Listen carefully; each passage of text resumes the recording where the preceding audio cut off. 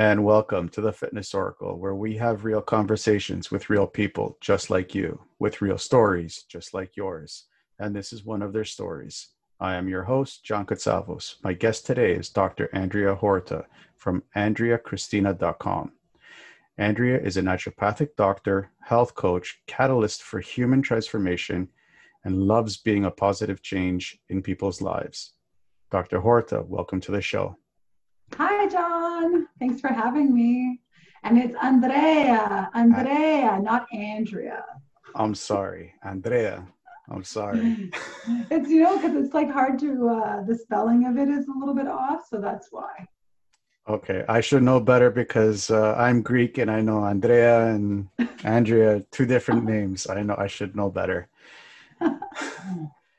So how have your webinars been going? You've been doing quite a bit.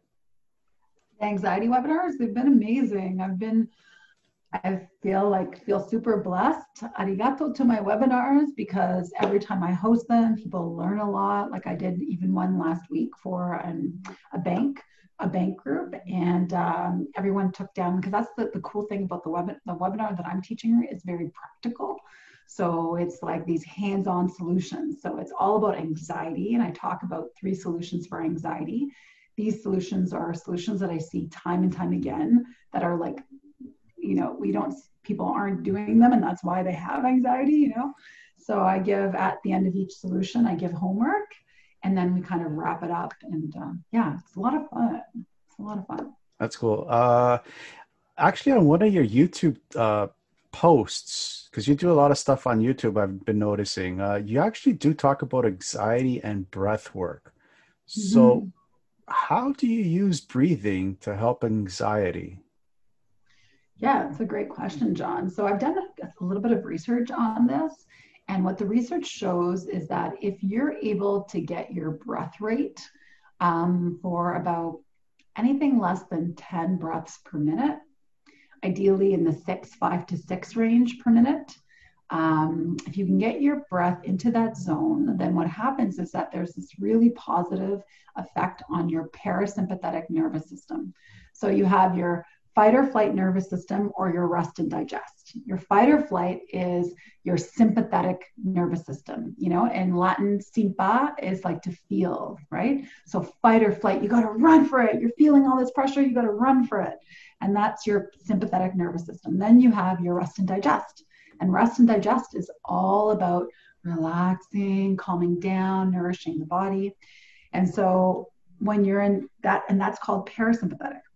So when you're doing this type of breath work, it actually builds the resiliency of your parasympathetic nervous system. It works on that side, making you, instead of like jumping on alert towards something, you're actually going to stay more calm. Something will go off, a fire will go off, something will run in front of you, but you'll be like, I'm okay. Let's check it out. And so you end up becoming more grounded. There's other benefits with slowing down the breath, where it increases something called heart rate variability, HRV. And I'm sure you know of this marker in the health world. So now more people are talking about it. High heart rate variability means that there's a greater space between the heartbeats. So maybe like one heartbeat is like a wide space, and then another smaller space. So there's more variability between the heartbeats. The higher the heart rate variability, the better overall your risks for like cardiovascular disease, the better overall risks for metabolic disorders, any diabetes, blood pressure problems. It's better for mortality, so it reduces the risk of mortality, as well as improves your morbidity. So it has all these like win. And then on top of that, the research shows that if you have higher HRV, you improve your overall quality. You improve your overall quality of life. Sorry about that. So like I was saying, you improve your quality of life, which is super powerful, right? And it's all done through breath. And that's what really blows my mind. It's all done through breath.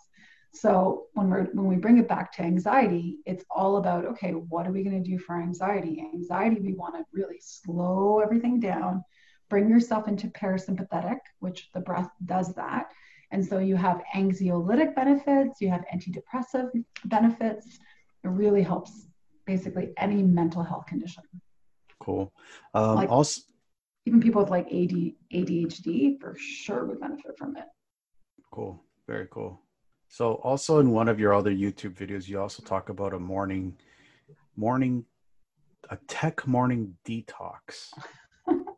Does that also, can that also impair somebody's like anxious moods throughout the day? And how would you go about the tech morning detox? Yeah, that's a good one, especially for today's day and age. Everyone's so attached to their phone. They go to bed with their phone. They go to the washroom with their phone. They're on the toilet with their phone. It's kind of funny, right? But it's true, right? So a mobile tech detox, basically it's a way to slowly get off technology and to disconnect from electronics, because many of the old school wise men and women, they would say that electricity and EMFs, electromagnetic radiation, is really affecting our nerves. It's affecting our nervous system, it's affecting our brains. And so being able to disconnect from it and set the intention to have your own space away from the phone is really, really important. So in terms of a tech detox, I like to challenge my patients with either a morning tech detox or an evening, or both if you get into the practice. I know for me, I have both. So for instance, you would set a time, a bookend time. So in the morning, you'd wake up at, let's say if you wake up at 6:30, from 6:30 to let's say 7:30, you do not touch the phone at all. I know it's tempting because you want to check your emails and Instagram and everything, right? But there's no rush, right? Half the time when you're checking emails, it's other people's agenda. It's not your agenda. It's not something really important to you, right? It's just other people's stuff. So during that hour, you set the intention, I'm going to be away from the phone. I'm going to be focused on myself. I'm going to be focused on nourishing myself, starting the day off right, maybe doing a meditation, some breathing, maybe doing some journaling, maybe some exercise first thing in the morning, and really giving yourself that time for you. And then once you've set your intention for the day, when you really like, okay, ready, gonna have an amazing day today, that's when you turn on your phone. So you give yourself space. That's interesting because I've been doing a lot of research on some of the highest performers, like money wise and business wise, and everybody from like Jeff Bezos and everybody else like that, they always have that same fate, that same kind of routine where they don't touch any electronics for like an hour when they wake up. Yeah. And that's what they call me time, because their days are just so crazy. Like, yeah, what Elon Musk, he writes down his agenda every 5 minutes, like what he's doing. So imagine, right? Like if you have that space for yourself and you totally disconnect. And then in other ways to do a tech detox, if you feel like you can't do that, would be just to take like a half day off on Sunday, where you actually leave your phone behind. And I know both you and I, we were part of that business accelerator for London Real. And, Brian suggests, he's like, go for a 3-hour walk. He's like, don't bring your phone. Right? And it's true. Like, did you go on that walk? I always go on 3-hour walks on the weekends. That's the only time that I have actual time to go for long walks. But now Okay. with my triathlon training, I actually have to leave my phone behind. So, because I'm already attached to one device and another device for the heart rate monitor. So it's like, right. Okay, the phone too, like, okay, enough is enough. Just leave the phone behind. And how does that feel because the thing is, you're still connected there, but when you've left your phone at home, how has that felt for you? I used to be okay with it, but I don't know, last 17 weeks that I've been part of London Real, it's just it feels like I'm attached to the phone now consistently. Yeah. And it's a feeling that I don't like having. I don't like feeling like handcuffed to a device. And it's not even you. It's like physiologically there's a dopamine hit and dopamine hit and dopamine hit. It's like literally pleasure, pleasure, pleasure. Look, feedback, feedback, feedback. It's happening inside your nervous system. You don't even know that it's happening. Like there's times when and this is the scary thing, like I usually try to post on Instagram and then walk away. But if I stay on there, it's like next thing you know, and as soon as I pick up my phone, I go there. And I'm like, but I don't even want to go there. Why am I going there? And it's because your brain has now neurally connected to this like pathway. And you know that at the end of that pathway, you're going to get a hit.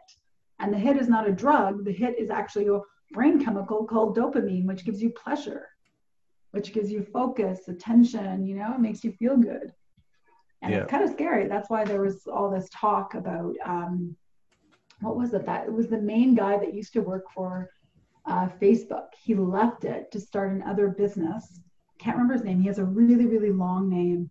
Can't remember his name right now. But anyways, he was like booed and shunned down. But then he ended up on all these conferences to talk about what he realized is because he started having kids and he started seeing what Facebook and Instagram does to kids' minds. Because look what it does to adults' minds, and we're conscious of it. Let alone imagine a tech detox for a 12-year-old. Yeah, I see it with, I actually see it firsthand with kids. Like you give them a cell phone, you try to take away from it. Like for a 5-year-old, it's like they have a spaz attack, like a really bad tantrum. Yeah. And yeah, you're right. Does this also can this also affect the circadian rhythm with people? Oh, that's a good question. I've never looked into the research of electronics and circadian rhythm, but I can just tell you a little bit what I know about circadian rhythm, and then maybe we can kind of like hypothesize what the interaction would be. Yeah, sure. So like a circadian rhythm is like a biological process. It's a natural process of a 24-hour cycle of the day. So for example, when you wake up first thing in the morning between 5 and 7, you wake up and then all of a sudden cortisol, that stress hormone, is released, right? And then you're awake, you're alert, and your body starts to warm up temperature. And as it's warming up, you go about your day. The next time you get another dose of hormones would be when you eat, and you get maybe an insulin rush, right? And then at around 9 or 10, usually I had written down some notes about this, but usually between 9 and 10, there's peak alertness. And this is a general, okay? Because there are chronotypes for some people that are different than what I'm explaining, but this is a general 24-hour circadian rhythm. So wake up in the morning, 5 to 7, full on cortisol, lots of energy. And then you get into peak alertness around 9 or 10. At around, testosterone can get released as well at around 9 or 10 in the morning. Then around 5 p.m., it's peak strength. I don't know if you've ever heard of this. A lot of the training forums that you go on, they'll say, the best time to train is between 4:30, 5:30 in the afternoon, or somewhere in the afternoon, because your nervous system, your hormones, everything's in balance because of the rhythm of the day. So it's the best time to actually gain strength. And then as your circadian rhythm starts to turn around into the evening, you come into 8 p.m. and around 8 p.m. is when cortisol drops, that stress hormone comes down, and melatonin comes up. So melatonin is your sleep hormone. So they're actually an opposite parallel. Like they're not parallel, they're opposite. So if cortisol is still up, then that melatonin cannot come up to get you into deep sleep. And you want to follow that circadian rhythm into deep sleep, because around 2 a.m. in the morning is when you have the highest concentration of active white blood cells. So that's why whenever we're talking about corona and immune system, we know that sleep is so important. Why? Because you're regenerating and you're releasing basically the highest amount of white blood cell activity, which are your defenders, right? So you have this like beautiful rhythm of the day, and you need to actually go into each one. If your sleep is interrupted, for example, if you work out late at night, I have some patients that do this, and I warn them not to. But if they work out late at night, what happens is sometimes that cortisol and adrenaline is still pumping in through their system, and their body's not able to get rid of it fast enough. So they stay up, and they stay up till like 1 or 2 or 3, or they're just watching stuff. But this is totally eating away at the regeneration that their body should be getting for the whole evening, so that cortisol can ramp up again. So it disrupts the melatonin. You can't go into deep sleep at all. So that's why it's so important to actually like follow it. There are some people that will say, no, I feel the most alert at like 4 p.m. or something, you know? Sometimes you'll hear people say this, but it could be that's their chronotype. It could just be that's their circadian rhythm is a little bit different. And so if they really know that in themselves, then they can monitor their rhythm to make sure they're getting the right sleep at the right time, you know? Yeah, What about actually, you? I was gonna say there's a couple of points that I wanted to touch up with that. What would you say to somebody who is forced to work nights? Yeah, that's the issue, right? The issue is night shifts and what are they called? Jet lag people that travel a lot. So that's why those people tend to have like 30 to 40% risk in a lot of these diseases like cardiovascular disease, diabetes, metabolic stuff, because it's just really hard on the body. So we've seen that if the circadian rhythm is off, then you can have higher weight gain, you can have slower thinking, you can have people that behaviors they're more impulsive, they're just more irritable almost, you know. So what would I say to them? I would say start looking for a job that matches the day. I mean, I did it. I bartended for God, I probably bartended for 17 years. Like I bartended for a long time. So I was in the night. I was in the night for 3 days a week. And I remember sitting with my acupuncturist, my traditional Chinese medicine doctor, and she said to me, every single time you work 3 nights until 5:30 or 6 in the morning, it takes you 3 days to recover, to reset that rhythm. So 3 days, nights, 3 days to recover. So I was recovering on Thursday. So let's say it was Sunday recovering, Monday, Tuesday. So by Wednesday, I feel normal again. Like all my hormones were back into balance. I felt good. And then Thursday, I'd have to go back to work. So I was constantly depleted. You get sick a lot faster like this. I gain weight a lot faster like this. It's like my brain I was always foggy. So it's just a matter of time. You have to get out of it somehow. That's interesting because I actually noticed the same thing because I used to work security. I was a security guard downtown Toronto. Uh, What? You were? yeah, I was working nights. I was only on the night shift. I only wanted the night shift. Um, yeah, and I would always find it really hard uh, to recover. Like sometimes I would have a hard time going to sleep during the day because I just couldn't sleep. So yeah, it's yeah, I forced myself out of that job, thank God. Yeah, you Any have to. There's only one way out. any security guards out there listening, force yourself to get out of there. There's always an out. There's always an out, trust me. Uh, Switching gears a little bit here. Mhm. Uh, you talk a lot about how the importance of physical activity is. What are some of the benefits of becoming physically active and trying to keep in tune with the circadian rhythm that we just talked about? Like, I know some people's work schedules doesn't really set ideal timelines to work out. So how could you talk about that a little bit? Yeah, I think whenever people talk about timelines, I used to train just like you. So whenever we go through our, clients' trainings, objections, timeline is always one of them. I don't have time. I don't have time. I don't have time. So I think one of the biggest pieces is finding out why they want to get physically active, because that is going to be one of the key motivators for them to actually change their whole entire life. Because if they're in a normal program right now where they're waking up just before, and like this I hear this a lot. So they're waking up just before they have to like be on a call and jump into business. And then they go straight, and then they go in mommy and daddy duty, and then they stay up watching TV because they're so exhausted to do anything else, and then they crash out, short sleep, and then they start all over again. So if they're stuck in that, nothing is going to get them out of that. So the only thing that you have to ask is like, why is it that they want to get physically active? And, despite my reasons are being sedentary is the new smoking. Like it actually increases your risks of many diseases. Metabolic disease was never something we used to see before. Metabolic disease is a combination disease where people have dysregular sugars, dysregular blood pressure, truncal obesity, which is really close to your heart, which is scary. And then what was the other one? Cholesterol, irregular lipids. So like we see this a lot, fatty liver, it's happening a lot. And so like just those reasons alone are going to increase your mortality.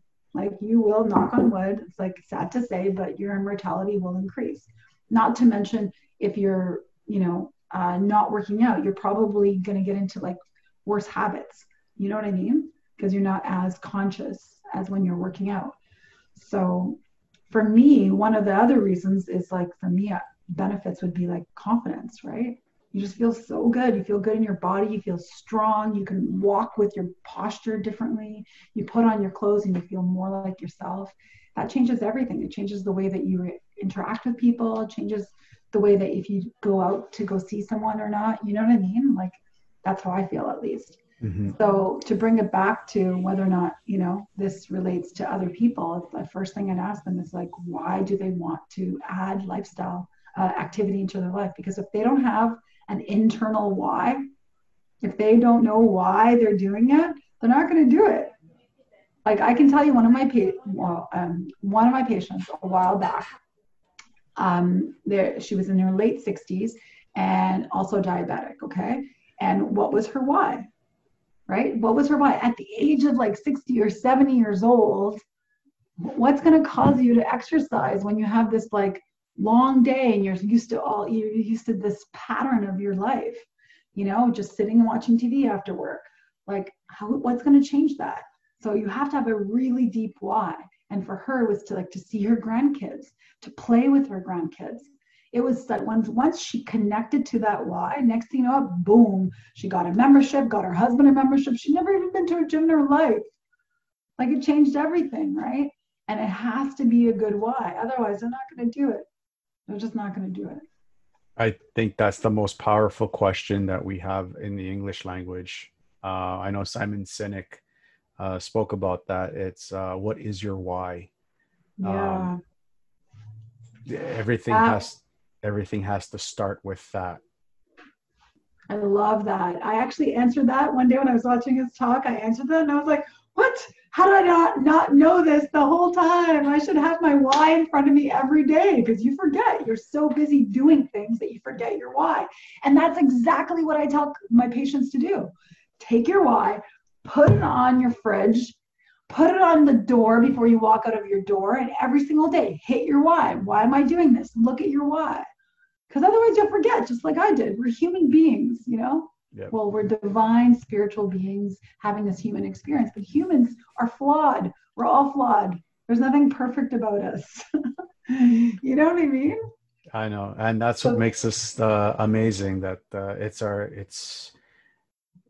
it's our imperfections that make us unique from one another, and we should be celebrating that. That's my personal view. Yes, I agree. Celebrate differences. It's the ego that tries to compare and tell you that you're not as good as the other person. But differences are what makes us unique. Look at a tree. There's like 1,000 trees outside. They don't compare themselves. They're all different. Yeah. Every single one of them is different. Yet they're all beautiful. Exactly. Yeah. But with respect to the timeline, if people are having a hard time with time, my biggest my trick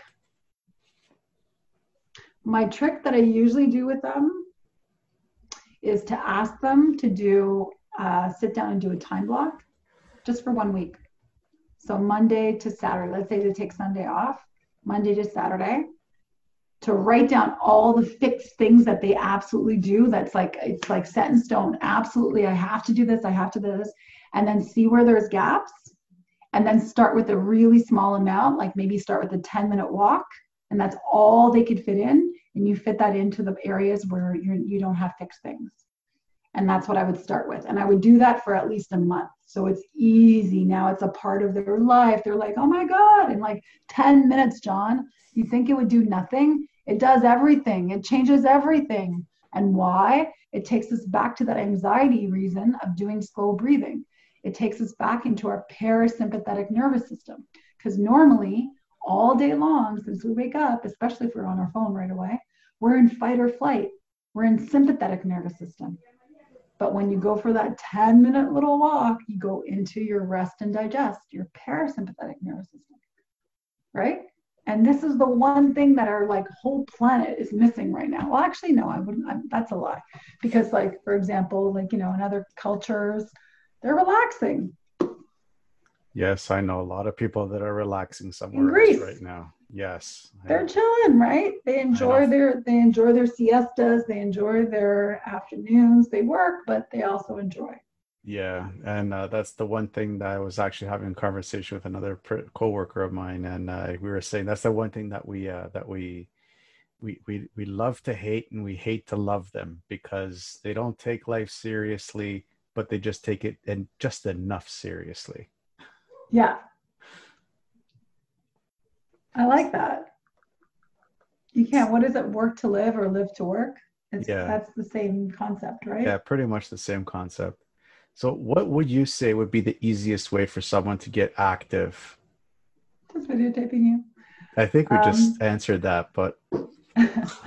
What's the easiest? Yeah, the easiest way is just to look at your time block, put in all the fixed units, and then wherever there is gaps, and I always start with the slowest and the smallest increment. So like if it's just 1 day a week, start with 1 day a week. If it's 2 days a week, start with 2 days a week. The slowest thing, because number one thing is you want to win. You don't want to be like an imposter, which I've done 1,000 times. Okay, I'm going to do 7 days a week, and then I don't do it, and then I'm feeling super guilty. I'm like, oh, or I might even feel ashamed of myself, like there's something wrong with me. Why can't I stick to it? So that's not good. So starting really small. And it's funny, but there's a lot of people that want to go all out, and I'm like, no. You're at zero. If you're at zero, you don't need to do 7 days a week. Right? Yeah. Doing 1 day a week is already moving you in the right direction. Yeah. What is the journey to health? What is the journey to life? Because honestly, without health, you don't have a life.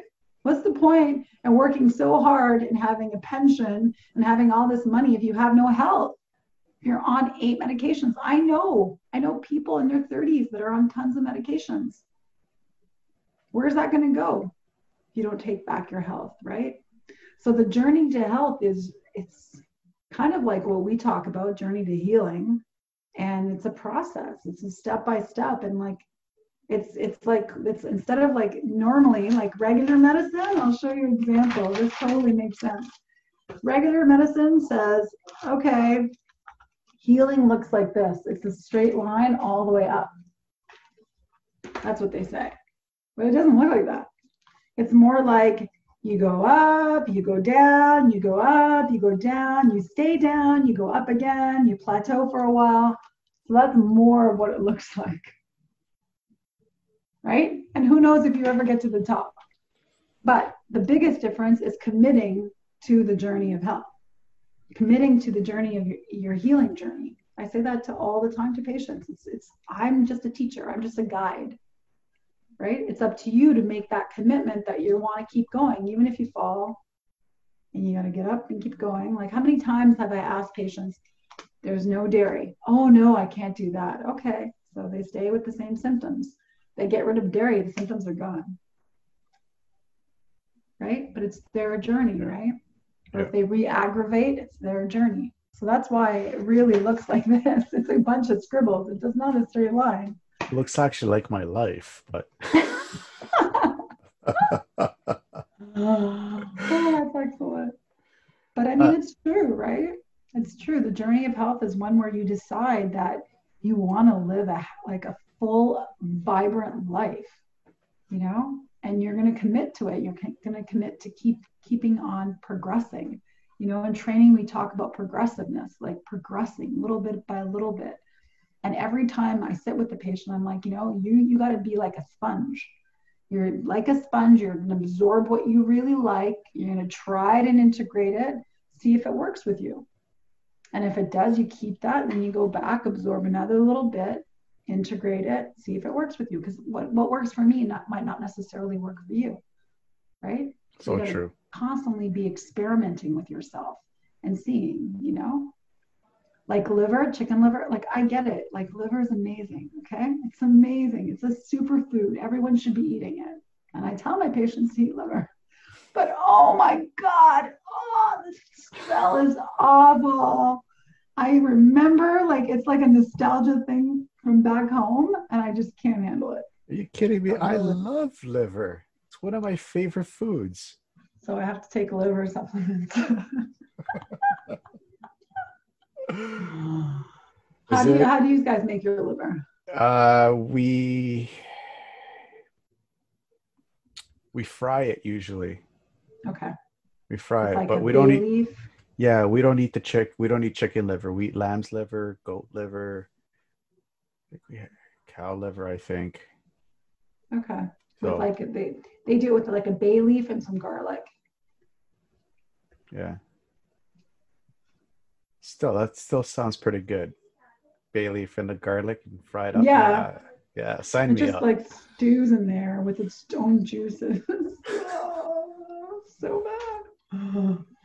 But Is then it again, here's talking to the person that used to like, I used to go pick snails, I like, love because I grew up snails. in Portugal. So I'd have Yeah. to, like, they would take me down to the ravine, and then these low bushes, they look like scary bushes, and you just pick snails off the bushes. Nice. And you bring them home, you wash them all the way through. They're still alive, by the way. And then you put them into a big boiler, like a big, big pot with all kinds of oregano and garlic and all this stuff to, like, yeah. So it's a big delicacy. I can't eat them Sounds now, but I used to eat them. sounds awesome. Sign me up again. Yeah, it's high collagen. It's crazy high collagen. Yeah. It again in one of your I think this is an important question that we need to address. In one of your YouTube um, videos, you talk about bullying yourself. Mm. Can you elaborate on that a bit? Um, yeah, that's a good one. I learned that term from someone else that I was listening to. I can't remember who it was now, otherwise I would name her. But it was more like, it's like, what do you say to yourself every single day? What are the comments that you say to yourself every single day? Because guaranteed, the way that, like, you and I, the way that we would treat each other, we would never, like, you would never say mean things to me, right? I would never say mean things to you. But when you're having that dialogue within yourself, within your own mind, so, I mean, even I'll give you a full vulnerable example. I had told you recently that I had not been to the gym, sadly, in 7 days. I've been really busy, and I set up a time to go because now you have to book it, and then I just didn't make it. And I was been feeling guilty. I'm 100% going tomorrow, but I've been feeling guilty. And from that, because I knew that I had higher stress, and this always happens, and you'll notice this in yourself, whenever you have higher stress and you're not getting the energy output, you're not getting that release, you'll tend to gain weight around your belly button, around the abdominal area.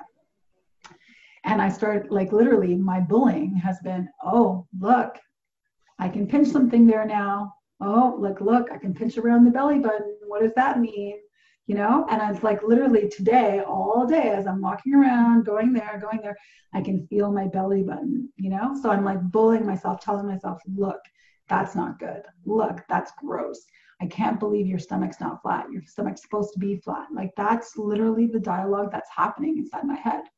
It's like, and meanwhile, it's a bully, because I would never ever say that to anyone else. Like, bodies are perfect, and consciously when I talk to you, I know that it doesn't matter 5 pounds over, 5 pounds under, 20 pounds over, it doesn't matter. You can be whatever weight you want, because your value is not determined by your weight at all. My value is I am a worthy being, I am valuable, I am worthy of love, all these things, right? But that bullying aspect is putting me down, telling me, no, this is not good enough, this is not right.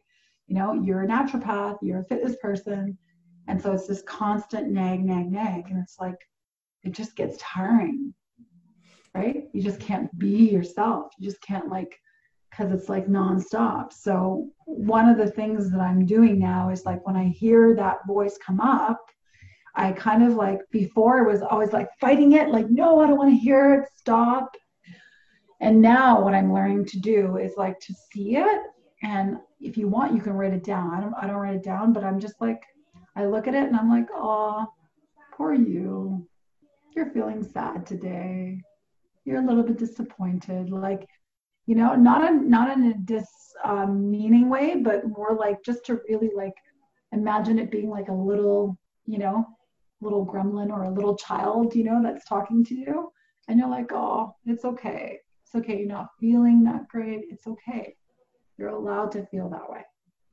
And so all of a sudden, like giving yourself permission to feel those things, then it starts happening less and less because you're acknowledging it. You're not just trying to push away that feeling of unhappiness or unworthiness, I think that's very important to say, because if you allow that voice to keep going, it can get worse.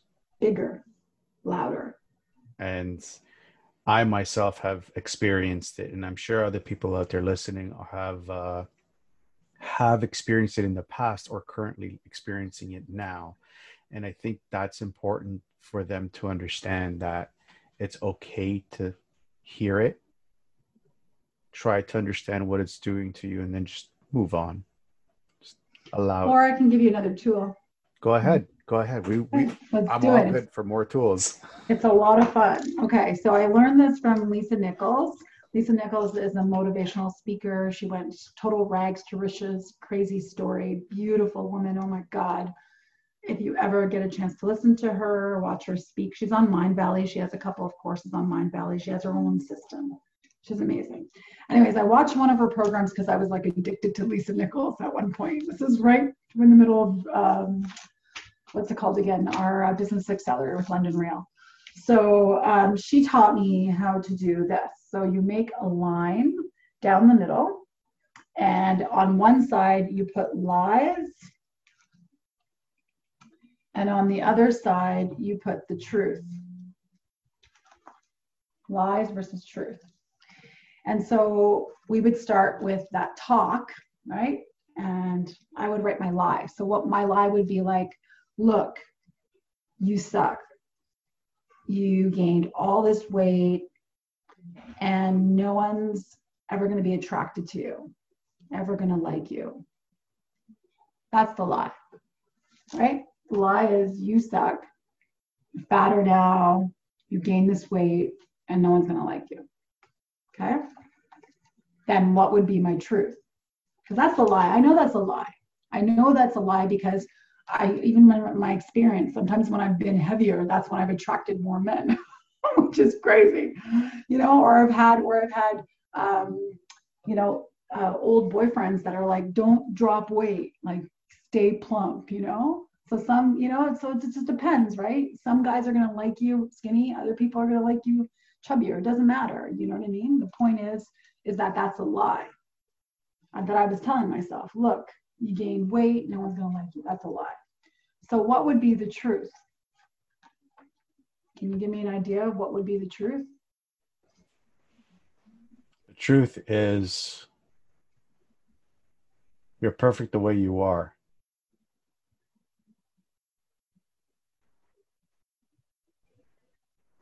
Yeah, I think that one would be really hard for me to say to myself, because that's the other thing you have to check. When you write your truth, you have to check with your heart, like, is this congruent? Does it really, really feel like that's true? For me to say that I'm perfect, I would never believe that. My inner mind would be like, I don't think so. You mean perfectly flawed? Yes. Perfectly flawed in your own way. And that makes you perfect. Like me, I'm perfectly flawed in my own way. I have more flaws than you could shake a cat at. Like, I can't even begin to tell you how many flaws I have. But you know what? It's just me. Yeah, exactly. So that's a perfect example. So that would be your truth because it feels right for you and it makes you feel more grounded, more calm. So for me, when I say look, you gained weight, no one's going to like you, then I can say, you know what, actually, I know that it doesn't matter because men like women at different stages of everything from their age to their weight. So I know that different men like women at different weights. And plus, my guy, my divine man, right? My beloved, the guy that I'm still to meet, right? My guy will think I'm, like you said, will think I'm perfect no matter what. Exactly. Think I'm perfect no matter what, right? So then that becomes my truth. So then what happens is you write your lie and then you write your truth. And so for 30 days, you have to read both of them. You have to put it up on a wall and you have to read both of them. Read the lie and read the truth. Read the lie, read the truth. And after 30 days, you cross out the lie. You actually cross it out, physically cross it out. And if you want, if there's a line, you can actually just have just the truth. And for another 30 days, you say the truth. You say the truth for 30 days. You hit the wall, read it over and over and over again. And then that becomes your new program. Now, what's really crazy is I've done this. I did this for finance stuff. And I don't remember what the lie was because it's gone. It's been reprogrammed. I was thinking back to it. I was like, what was that I was saying to myself? And I couldn't even remember what it was because I had actually covered it completely with marker. And I was just reading the truth. And then the truth became real. And what's really cool is this was her technique that she did when she was getting herself out of like shitholes, literally, you know? And so she reprogrammed her mind without knowing the neuroscience. But there's neuroscience now to prove it. Now there's neuroscience showing that there's something called neuroplasticity, right? Which is a reprogramming of the neural pathways and new nerve growths that can happen when you think a certain way. That thinking a certain way causes you to feel a certain way. That feeling a certain way causes you to make choices and actions that are congruent with the thought, feeling, and action. So as long as you're thinking that new thought, feeling good about it, because like when I say, I know that men like women at all stages, plus my divine man's going to think I'm perfect anyways. That makes me feel good. So first my thought, then my feeling, and what's my action? My action's going to be like, I'll feel good, so I'm not going to sabotage myself. I'll probably go for a workout because I'm going to feel good. You know what I mean? And so the neuroscience, there's a South African doctor by the name Kat Leaf, and she's basically proven that for about, if you can do that reprogramming of the thoughts and the feeling associated with it for 53 days or something like this, that it totally reprograms, and they actually see the areas of the brain light up that are for more positivity in that area. And it's the same technique. It's just that new thought programmed for 60 days. It's crazy. It works. It's so simple. Does this have anything to do with the whole human transformation that you talk about? That I talk about? What do you mean? Human transformation? What exactly did you mean by mean by human transformation? Like, does this have anything to that molds into it? Yeah, I mean, honestly, I was playing with words and I was trying to figure out like how do you even like put into words what I've been through, because as you know, right, I'm a health coach. I'm a naturopathic doctor. Yes, I do blood work and I do all that stuff, but I'm also a health coach. And for me, my clients that I like to work with a health coach are because I'm 2 steps or 3 steps ahead of them. I'm ahead in their journey. And so I was trying to figure out how to like say what I've been through. And it's been a complete transformation, you know, where it's like in your body you transform, in your food you transform, spiritually I'm connected and meditating every day, I'm transforming. My beliefs and my mindset, my ability to not react to things that would normally, you know, would upset me. Now I'm just like, bless you, it's okay, you know, let's drop it. Like how do you even encompass that? So that's why I said full health transformation, because it's like every like area. If you look at a wheel and you see like spiritual transformation, health transformation, career, finance, like all those areas are being transformed. So that's what I meant. Okay. So what are some of the tools, or just if you can give us just one or two tools that you would use to help do that human transformation thing? Okay, well, one of them is for sure to write down every single lie that you've been telling yourself. That's already a really hard one. And if you don't want to start there, one of the things I ask patients to do is to do something called a brain dump. A brain dump is you take one day, or you can even do half a day, and you basically take a piece of paper, divide it in half, and you go through your whole day and you just like monitor what's going on in there. What is that voice saying? So it's like, if you're late, oh, I can't believe it, you're late. You're always late. So you write down, you're always late. That's the voice inside your head, that belief, right? And then something happens and you mess up. And it's like, oh, I can't believe you did that again. You know? So you're making note of all your brain dumping. You're dumping out all those automated negative thoughts. Because when you get conscious with them, then you can take them onto the board and start to rework one at a time. One at a time. Can't do it all together, one at a time. That's really cool. That's a really cool tool. I don't even want to go inside my head. It's a scary place. Well, you could do like the first 30 minutes. I'm afraid of 2 seconds. Well, that's one. And then the second thing I would ask people to do is to find a container. Find a space, find a mentor, find a mastermind, find a program like yours, find something so that they're not doing it on their own. Like, how much money have you and I spent on mentors?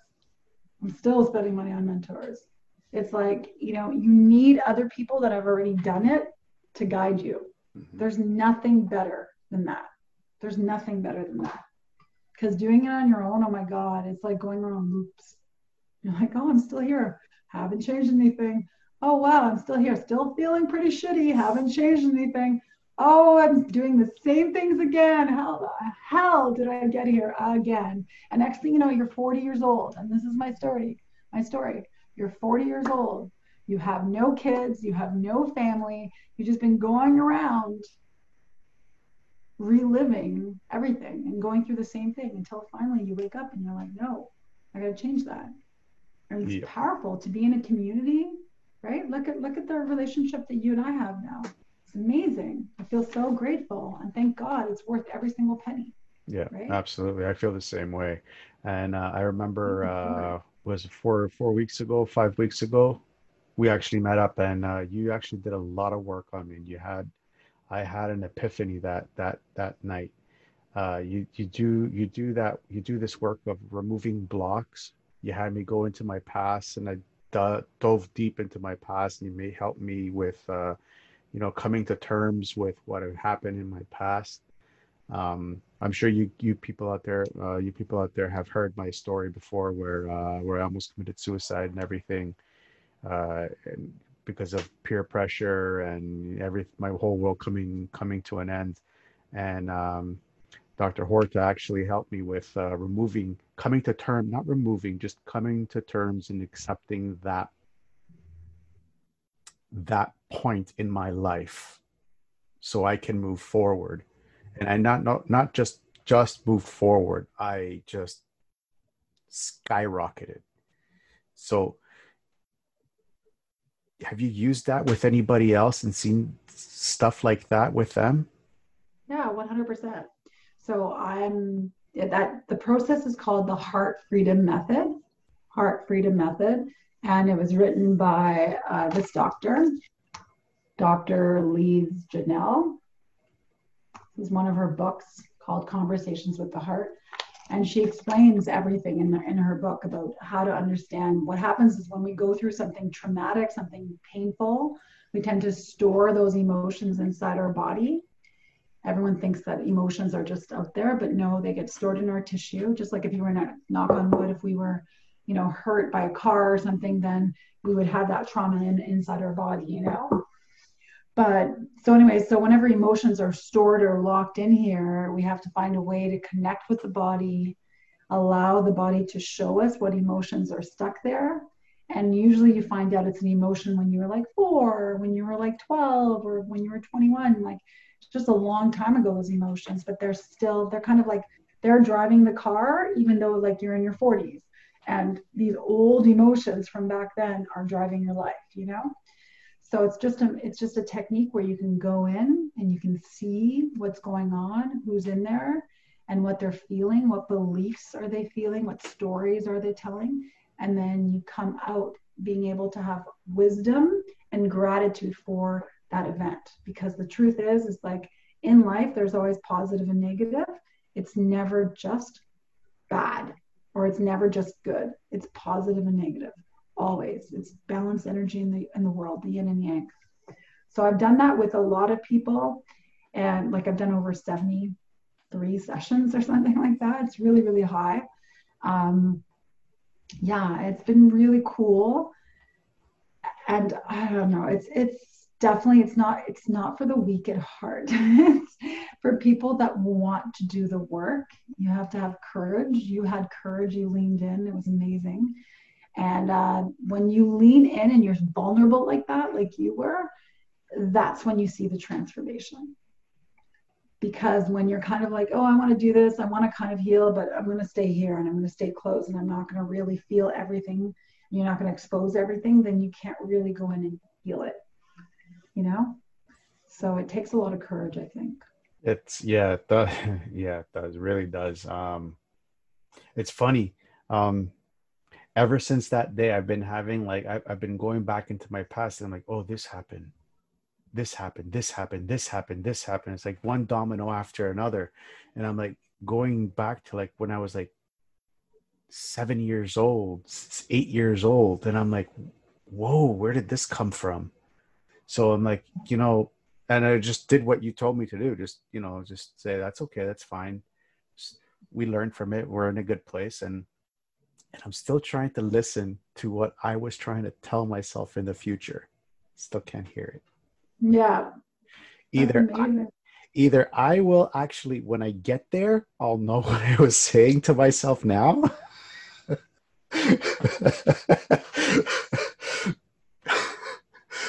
Or I'll figure it out somehow.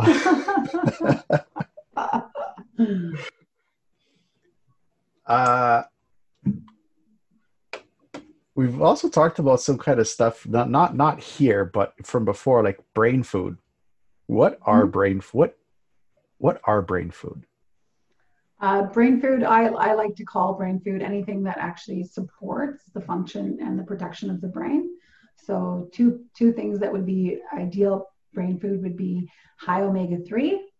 And we know with omega-3, it's actually really good for anxiety and depression as well. So omega-3s are essential fatty acids that you can get from fish, you can get it from wild game, you can get it from algae, chia seeds, hemp hearts. And then the other brain food that supports the brain would be protein. And believe it or not, almost everyone and their mother is low in protein. It's actually, I was listening to this researcher, she studies gerontology. I forgot her name now, but anyways, she basically speaks about how that's one of the biggest issues in getting older. It's protein deficiency. Everyone's protein deficient. Now, if you have kidney problems, obviously this is not an option for you, but protein deficiency all the way for your brain to support the cognitive functions of your brain.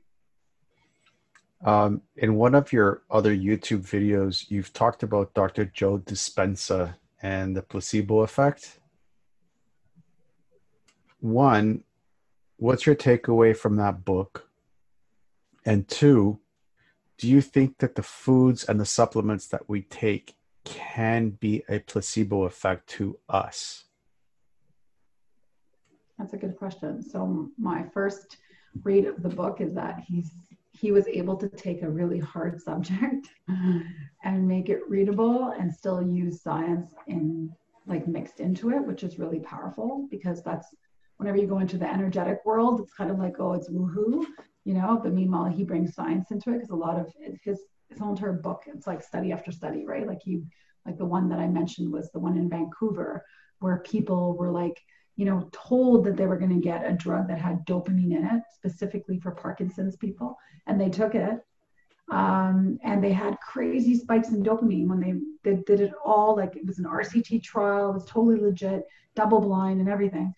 And their dopamine levels shot up. Meanwhile, it was just a sugar pill. So, I mean, the therapeutic power of even a doctor working with you, if that doctor has confidence and tells you what intention that they have in terms of your diagnosis, you're going to change. That's why it's so funny whenever you hear these doctors or the medical system, the conventional system, they're told to just be real, like just tell them what the numbers are. But then it doesn't really help with their guidance, because some of them will go down and others of them will, you know, survive it and get challenged by it, you know. But the second part of your question was, you know, can vitamins and minerals and stuff be like a placebo? So it's a yes and a no. So the reason why is because your whole entire body, when you're looking at healing is done. This is the healing triangle. So depending on what you need healing, I would 100% say that I would say 55 to 65% of diseases are in the mental, emotional, or energetic realm, where there's something there that's blocking you mentally, emotionally, or energetically, maybe even transgenerationally, that is affecting your healing.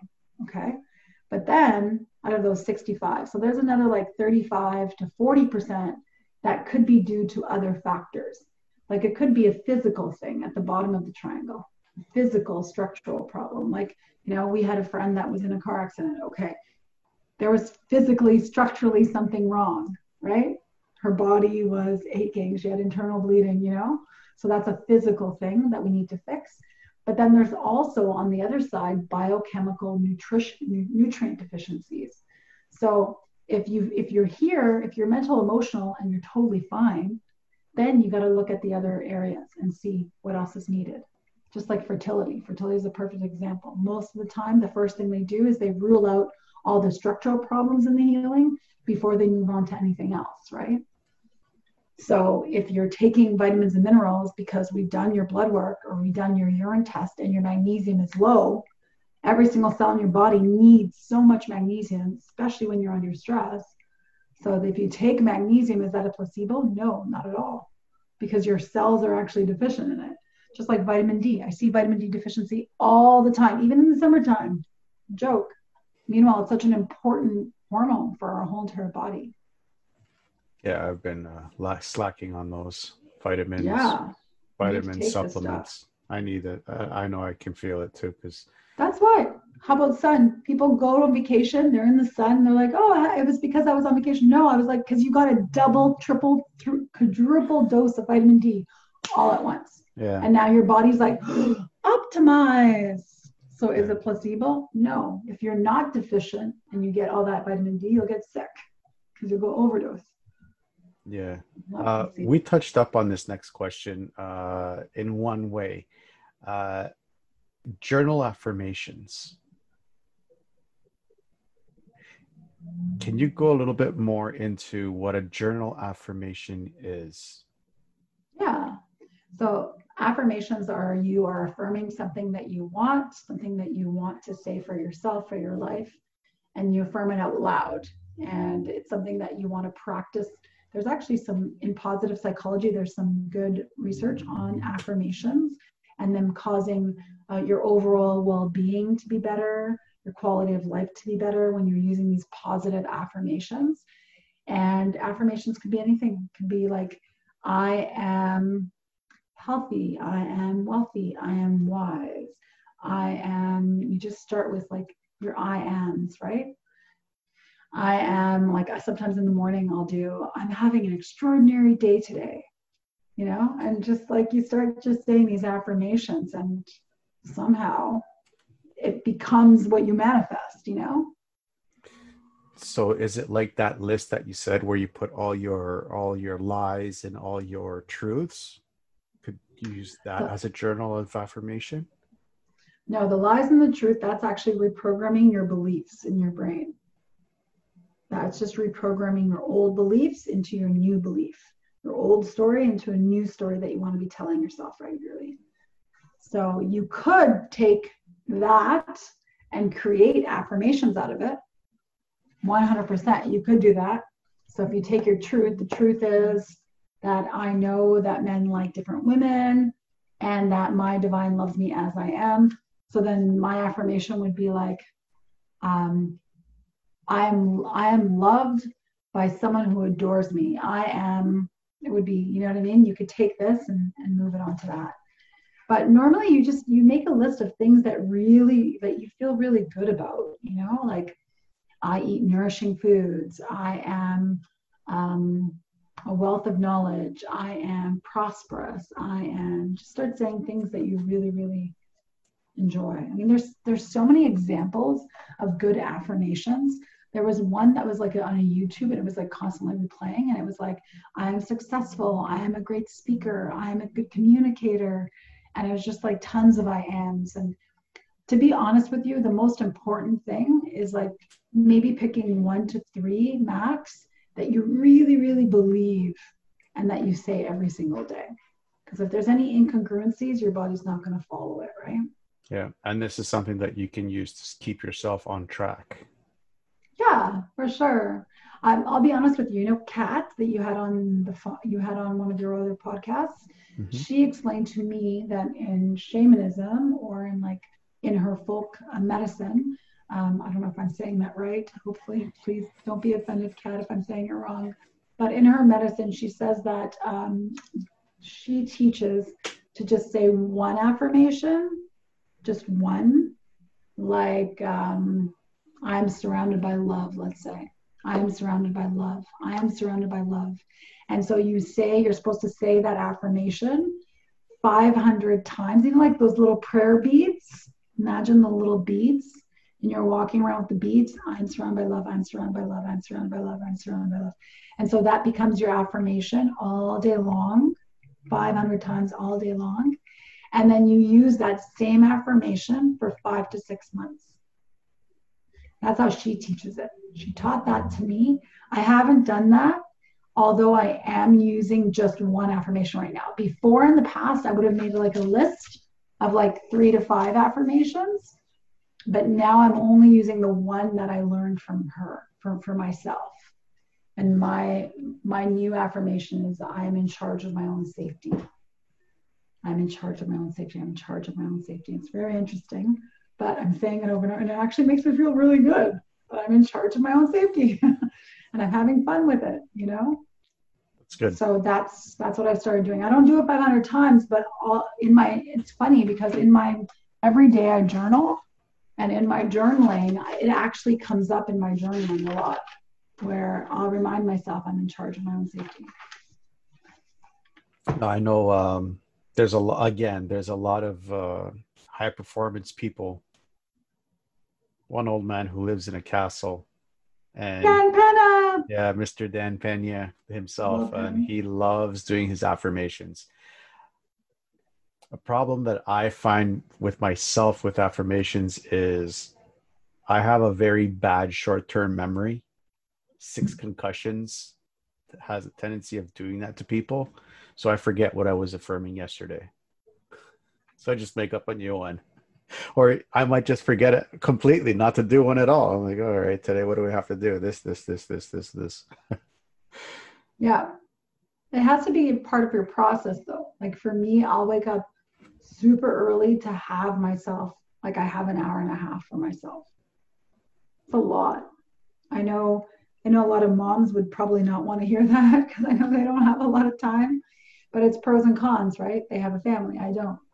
So this is like, it's pros and cons of everything in life. There is no good without bad. That's something Dr. Lee's really taught me. And it's so true because you sit back and you're like, oh, look, you have all this time. You can do all your affirmations. Well, come walk in my shoes. Yeah.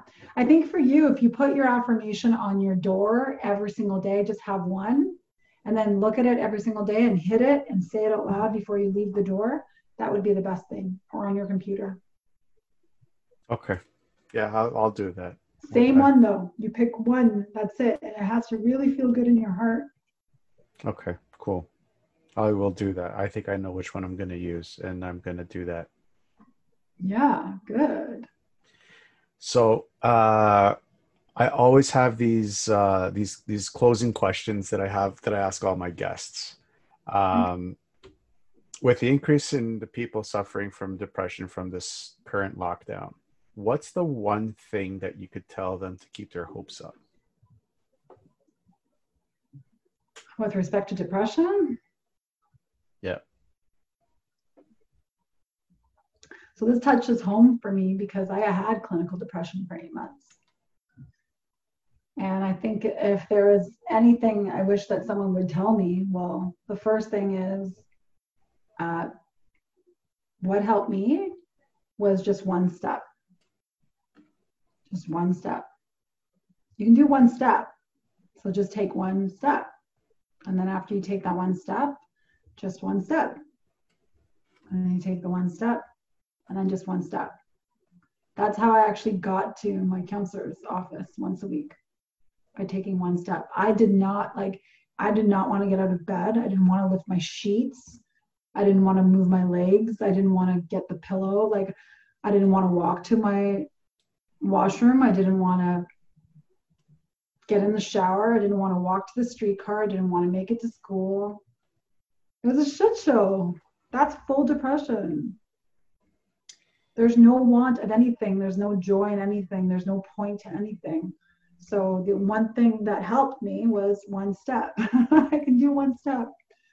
I don't know how the hell I did it, but do one step. So that was a really powerful word. Just one step. Just one step. You go one step. Just push yourself one step. One step. But in terms of like like from naturopathic solutions, 100%, you have to get eating right. The brain needs fuel.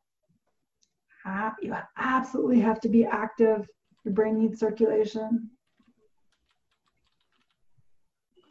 So those two things, eating and circulation, getting some, like even just doing a sprint, just run down the sidewalk and then walk back home. Run down the sidewalk and walk back home. Just do it once. And it will cause a shift 100% in your brain, because you're going to get a rush of dopamine. Everything that you don't have, you're going to get a rush of serotonin. And I know that's ridiculous, because it's like, how are you going to ask someone who's depressed to actually run? They don't want to run. They don't want to do anything. There's no way. They can't. But you can. You got through it. I got through it. There's 100%. There's a huge light. It's like, come this way. Let me show you. Yep, exactly. So where do you see your practice in the next 5 years? Oh, what a sneaky question, isn't it? Very sneaky question. I try. Well, with COVID, I see myself still seeing patients, just a smaller amount of patients. Maybe 8 patients a week would be ideal. Just because I really like giving high quality, and I want to be able to spend as much time as I can with them. And I work on all those levels. So I want to be able to integrate all those levels with patients, talk the mental emotional, do the subconscious stuff, do the eating stuff. So definitely less patients, higher quality. And then I really see myself working with a team of women, collaborating, programs for empowering, for strengthening self-love, self-confidence, self-esteem for women. And I'm already starting that slowly but surely. So that's something that's happening in the next 5 years. And then the courses that we built, that is something that I'm like full throttle in right now. And I'm really looking forward to everything being set into place, because there's so much value in those anxiety courses that I built, like so much value. And if people, like, for super cheap price, like if you can't afford to go see a naturopath for $200 an hour, you can pay $40, or $50 for like a program that will really help shift you, right? So getting those programs out to people. Cool. So yeah. Cool. And we're going to be posting your all your links here in the show notes, so everybody has easy access to all your programs and everything. Amazing. Thank you. What about you personally? Where do you see yourself in the next 5 years? Another sneaky question. You know, with this whole COVID thing, I'm like, 5 years is like a really big stretch. So how about we just talk about this week? No, I'm kidding. Honestly. Oh God. That's a good question. I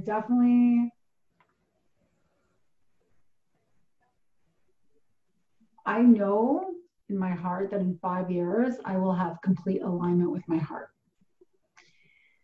And that's something that has not happened in a long time. I realized that I've been doing a lot of things to prove to people that I'm worthy, to prove that I'm good enough, to prove that I'm smart enough, to prove. And it's actually mainly for my family. That's what I've been doing. I've been proving myself to my family. They don't actually care. Like, they don't want me to prove anything to them. My parents love me unconditionally. So does my brother.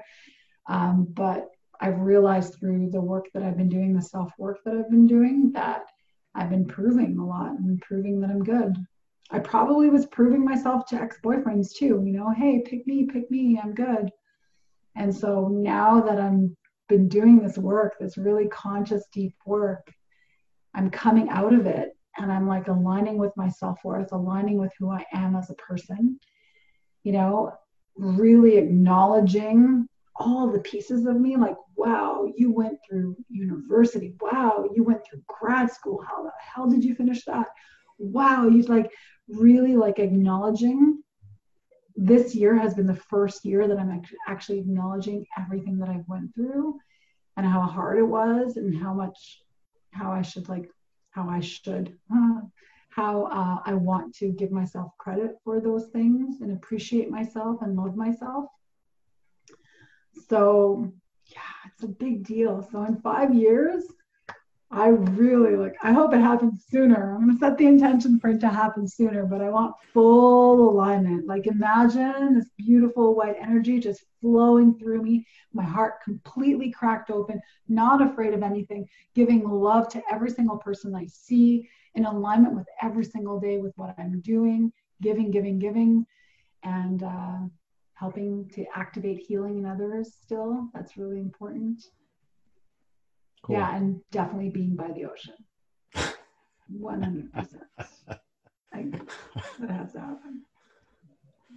That's really cool. I'm with you on the ocean part, by the way. Well, you never know. You might have to come. I'm starting a commune for anyone that's over, I don't know, maybe in late 60s, 70s. I have a big group of people that are all like-minded, loving souls, living, working in the same area. I think would be great. Yeah. Who wants to grow old by yourself? I mean, half the time, many people pass away and you're by yourself, right? Yeah. So it's nice to start a big community of people and healers and leaders and health and wealth. Yeah. If you could pick up the phone and call yourself at 20 years old, what would you tell yourself?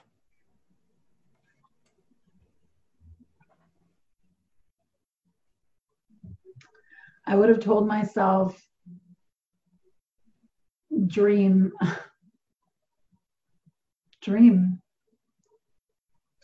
for something, vision what you really want, vision what really connect to that happiness. What gives you pleasure? What really brings you joy? What's that dream that would bring you so much joy? And connect with that, and then put everything away except for going for it till you get it, and then go for something else. That's what I would have told myself. Very cool.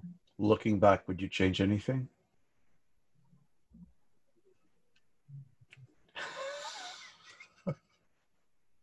Zero.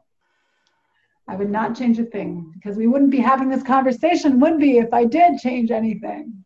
There you go. I am who I am because of all the experiences I've had, whether it's shitty experiences, whether it's good experiences, whether they're neutral experiences. We needed all of them to be who we are right now. And once you can say that, you would not change one thing. You would relive it all over again. That's when you have freedom. Amen. And that was from my mentor, Dr. Lees. Amen to that. What keeps you up at night? You can go from that to that. What kind of questions, man? What keeps me up at night? Yeah. I don't think anything has been keeping me up. Well, I mean, like, you know, my grandparents are a little bit older right now. They're like in their 90s. So I think about them and what the next step for them is and being there to support them and stuff. So that's one thing that's keeping me up, but not really. Like I still sleep, but that's what I think about. Wow, lucky you. You still have them around. Yes. My last grandparent passed away 4 years ago. Wow. Did you ever write anything about them? Did you ever like really mourn them? I'm not going to touch that one. Okay, we won't go there. Well, one of the techniques for mourning would be to write a letter. My grandmother, when she passed away in the 1990, that one hurt because she was like my second mother. That was the closest I've had with any of my 4 grandparents. The other 2 grandparents were in Greece. I didn't really live them. I didn't really know them. I mean, when they passed, I felt bad, obviously. But my grandfather here, yeah, that wasn't a good relationship. Not a good relationship. I mean, it had its moments where it was good, but there was like, yeah, it just, that was a bad relationship. Just in the whole general scheme of things, it wasn't good. Yeah. Where can people find more about you? You can go to www.and as in David, reiachristina.com, AndreaChristina.com, or Instagram at love DREI, love Dr. Dre. And again, for everybody out there listening and watching, all the links will be in the show notes, so it's easy access to Dr. Dre Horta, so you guys can get all the wonderful programs that she has and her 6 steps. Her anxiety 6-step course is actually really good. I've gone through a couple of the steps because I'm not the best person to be doing these stuff. I should be, but I'm not. But they're really good. I know Dr. Horta from, like, again, the London Real Business Academy, and we work together on coaching each other and helping each other, you know, get our products across. Any final thoughts? Never ever give up on yourself. You come into this world by yourself, you leave by yourself. Don't ever give up on yourself. I love that. Andrea? John. I appreciate you for everything that you do. You have a very, very bright light in this world, and I really appreciate you. All the stuff that you've done for me outside of London Real, and this conversation has magnified who I am and where I'm going. So for that, I am always grateful for you. And I want everybody out there to know that. And I want everybody out there to really, really, really look at her programs. They are out of this world, and they will do stuff to you that you had no idea that you were capable of. So I appreciate you for all the work that you do. No, that's something else. Thank you. I appreciate you for doing this too. So thank you. You're welcome. Going through hard times is just a test. What you need to know is that when you do get out of whatever you're going through, you will be stronger than ever before, and you don't need to go through it alone. Always know that you are not alone. Stay tuned for more real people with amazing stories just like yours. Until then, to everyone out there listening, I wish you a good morning, good afternoon, or a good night, wherever you may be in this crazy world.